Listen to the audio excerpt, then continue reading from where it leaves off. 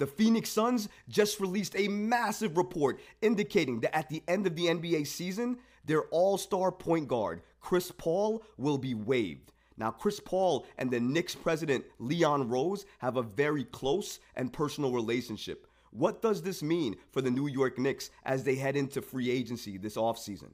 Also, Damian Lillard is recently making headlines as he was given an option of picking between Miami and the New York Knicks, and you're not going to believe what his choice was. We're going to break down all of this and more today. Let's go. Chris Paul is being waived by the Phoenix Suns. Chris Haynes, an NBA insider for NBA on TNT and also for Bleacher Report, reported the following. The Phoenix Suns have notified star Chris Paul that he will be waived, making the future Hall of Famer one of the top free agents this offseason. This is a massive story because no one thought that Phoenix was going to go ahead and do this. Chris Paul is their all-star, one of their big three, if you will. Chris Paul, KD, Devin Booker. That was supposed to be the three that led the Suns to the NBA Finals this year. And now the report comes out that the Suns are looking to waive one of those three key pieces in Chris Paul at the end of the season. This is such a massive story because nobody saw it coming at all. Now, Chris Paul admittedly had one of his worst seasons as a starter this year. Age is catching up to him. He can't escape father time forever. So obviously the point guard that Chris Paul used to be all those years ago, he's not that same player now. He's a little bit more of a broken down player at this stage in his career. Injuries affect him. He has hamstring injuries. They all play a part into why the Phoenix Suns are waiving Chris Paul. And I'm sure as the days go by, we'll find out the specific reasons as to why the Phoenix Suns are waiving Chris Paul, one of their key pieces on that team that was supposed to lead them to a championship and finals appearance this year. So it's amazing to see him being ousted this way by the Suns. Reports have been flying, linking Chris Paul legitimately to nearly every team in the NBA. You have the Knicks on that list, the Clippers on that list, the Lakers on that list, Brooklyn on that list. The names are endless. That's how many squads would be interested in Chris Paul when he hits free agency this offseason. Chris Paul throws a huge cog into any ideas that a lot of the teams had going into this offseason. The thing is, nobody knew yesterday or the day before that Chris Paul was going to be a free agent. But now that we know Chris Paul is going to be a free agent this offseason, it has a lot of teams thinking, well, they were going to do a couple of these moves and those moves and etc. this offseason, but with Chris Paul being available now, it might change the direction. And one team that keeps being brought up is the New York Knicks. And a lot of people are asking, well, why are the Knicks being brought up? The Knicks already solved their point guard issue. They have Jalen Brunson. We don't need an aging Chris Paul anymore. So why would the Knicks even entertain this move? The Knicks would entertain this move because of how close of a relationship Chris Paul and Leon Rose have. Let's go back in time a little bit. Let's go back to when Chris Paul was part of OKC. In this report, the following is noted. Leon Rose once represented Oklahoma City Thunder star Chris Paul, and now he has the power to bring Paul to the New York Knicks. This is from Mark Berman, this next part. Mark Berman also reported at the time that Chris Paul adores Leon Rose, and that Rose had been intrigued when the Houston Rockets at the time made Chris Paul available to New York in a swap. There is history between Leon Rose and Chris Paul. Now, Chris Paul may be aging. You're right about that. But if Chris Paul accepted less money and came to the Knicks and came off the bench, not saying it would happen, but let's just play with this hypothetical here and say because of the relationship and because of the connection, Leon Rose goes after Chris Paul. If Chris Paul is added to a bench, any bench in the NBA, let alone the New York Knicks bench, he is automatically up there for Sixth Man of the Year. That's how good Chris Paul is. Now he's aging. He's broken down a little bit. He can't shoot as well as he used to. Now Chris Paul has never been a knockdown three-point shooter, but he's been pretty good. But over the course of the years, as he's gotten older, that three-point percentage has gone down. Now, he's still a mid-range assassin, and he can still make those mid-range shots. He's a very, very good passer, so he knows how to make people involved. He knows how to get the team around him involved, and he knows how to make the right play and pass depending on who's playing with him.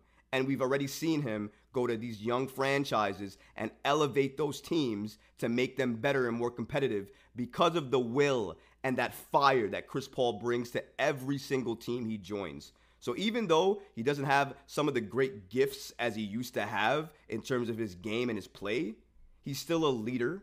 He's still respected. He's still a Hall of Famer, still an all-star, and he can still complement any team he joins depending on what his role is. If Chris Paul can come off the bench, I am all for the New York Knicks going to get Chris Paul, depending on how much it would cost to get those services.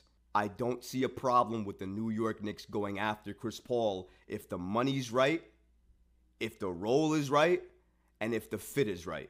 I have no problem with it. But being really honest and realistic here, I don't think the New York Knicks are going to go after Chris Paul, and I don't think Chris Paul is going to be a New York Knick next season. There's a few reasons to that, but the main reason that I'm saying this is due to the massive amounts of reports that have been recently coming out that have linked Chris Paul to not the Knicks, but to the Lakers and the Clippers. Even Point Bet Sportsbook on Twitter shared the following in regards to the odds of the teams that Chris Paul would join. And as you can see here, the Lakers are plus 225 in terms of Chris Paul joining that squad. Clippers are right after at 450. Sixers are right after that at 700. Bucks right after that at 800. And if you keep going all the way down, you finally find the Knicks at plus 1,000. That's right. Those are the odds that the New York Knicks get Chris Paul in free agency and have him as a New York Knick next season.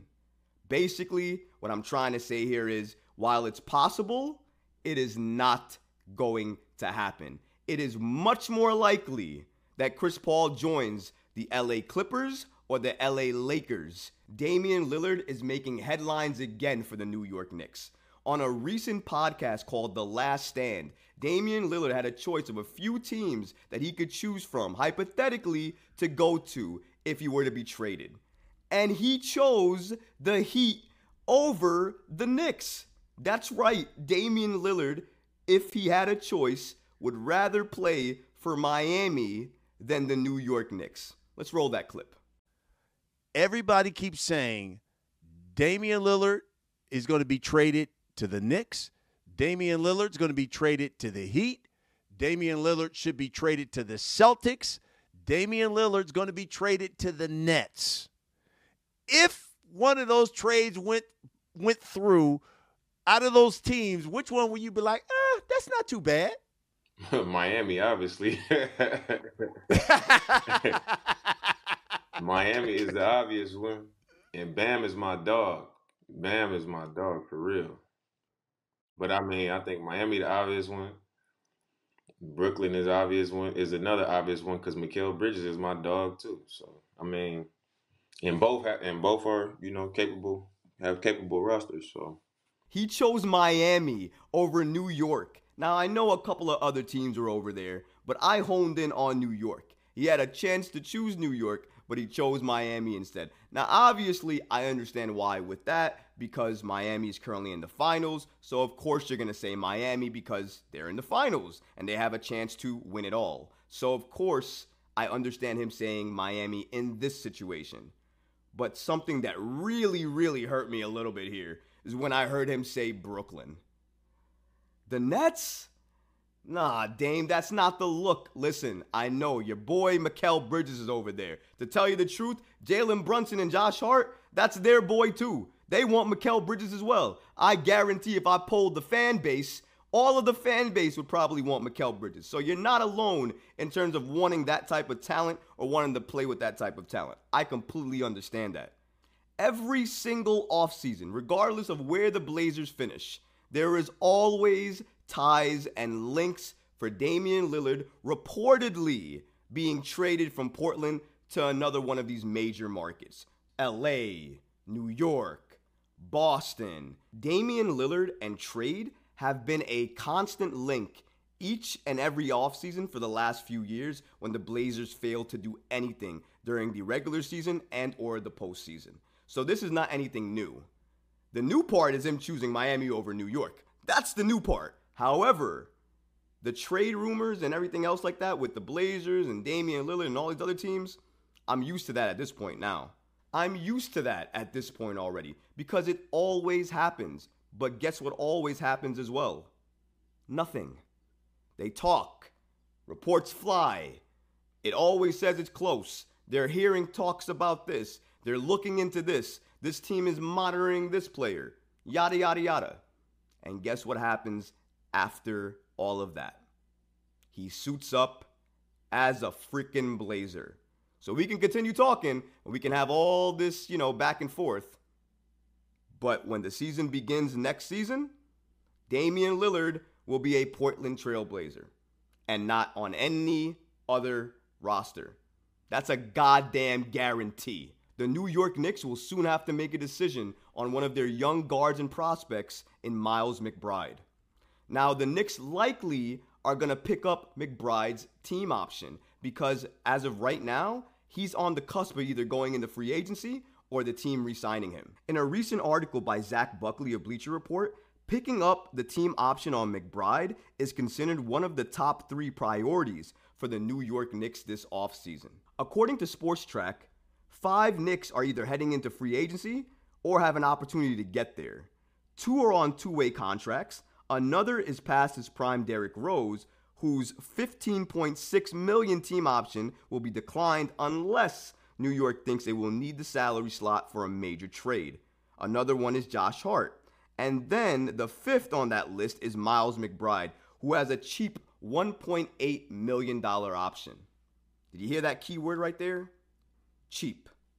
$1.8 million. So because of that, the Knicks are likely going to pick up Miles McBride's option at $1.8 million. And why wouldn't you? A defensive ready guard who comes in and can go ahead and lock down some of the best guards or other defenders on the opposite team. So why wouldn't you just go ahead and shell out $1.8 million, a very low figure for a guard like this, and just explore it? You have the team option anyways. Why not go ahead and exercise it? It's not like you're losing anything anyways. He's not playing that many minutes regardless, and he can be slotted in case of injury. So you get a cheap, defensive-minded guard to keep on your bench in case of injury to one of your stellar guards in either Emmanuel Quickley or Jalen Brunson. So for me, it's a no-brainer, and it makes sense. And at $1.8 million, it's not even really a decision. It's such a cheap option. It makes sense to take it, especially because McBride is a Thibs guy. He's a defense-first oriented guard, which a lot of guards who come in the league are not. And he's always defense-first, a lot of times more than his offense. And that's the reason why his contract is where it is. Because his offensive game, unless he's in Westchester apparently, but his offensive game other than that is very, very bad. He's just not a great or gifted offensive player in the NBA. He's just not great on offense, and he hasn't been great on offense this season or past seasons. Hopefully that can change, and hopefully he can increase his offensive output because I feel like his defense-first attitude paired with a really good offensive game could make him a really good player for this team as we move on into the years. But that's going to be up to him and also up to the coaching staff to see how much time he gets to showcase those skills. Even if he practices them, even if he learns them, it won't matter unless he's given the keys to showcase it. So that's a point that you got to remember as well too. If you enjoyed today's video, go ahead and leave a comment below, smash that like button, and don't forget to subscribe to the channel. Until next time, Knicks fans, peace. You know when you're listening to a true crime story that has an unbelievable plot twist that makes you stop in your tracks? That's what our podcast, People Are the Worst, brings you with each episode. I'm Rachel. And I'm Rebecca. We're identical twins who love true crime cases that make you say, didn't see that coming, and we hate the people responsible for them. Listen to People Are the Worst now on Apple, Spotify, or wherever you get your podcasts.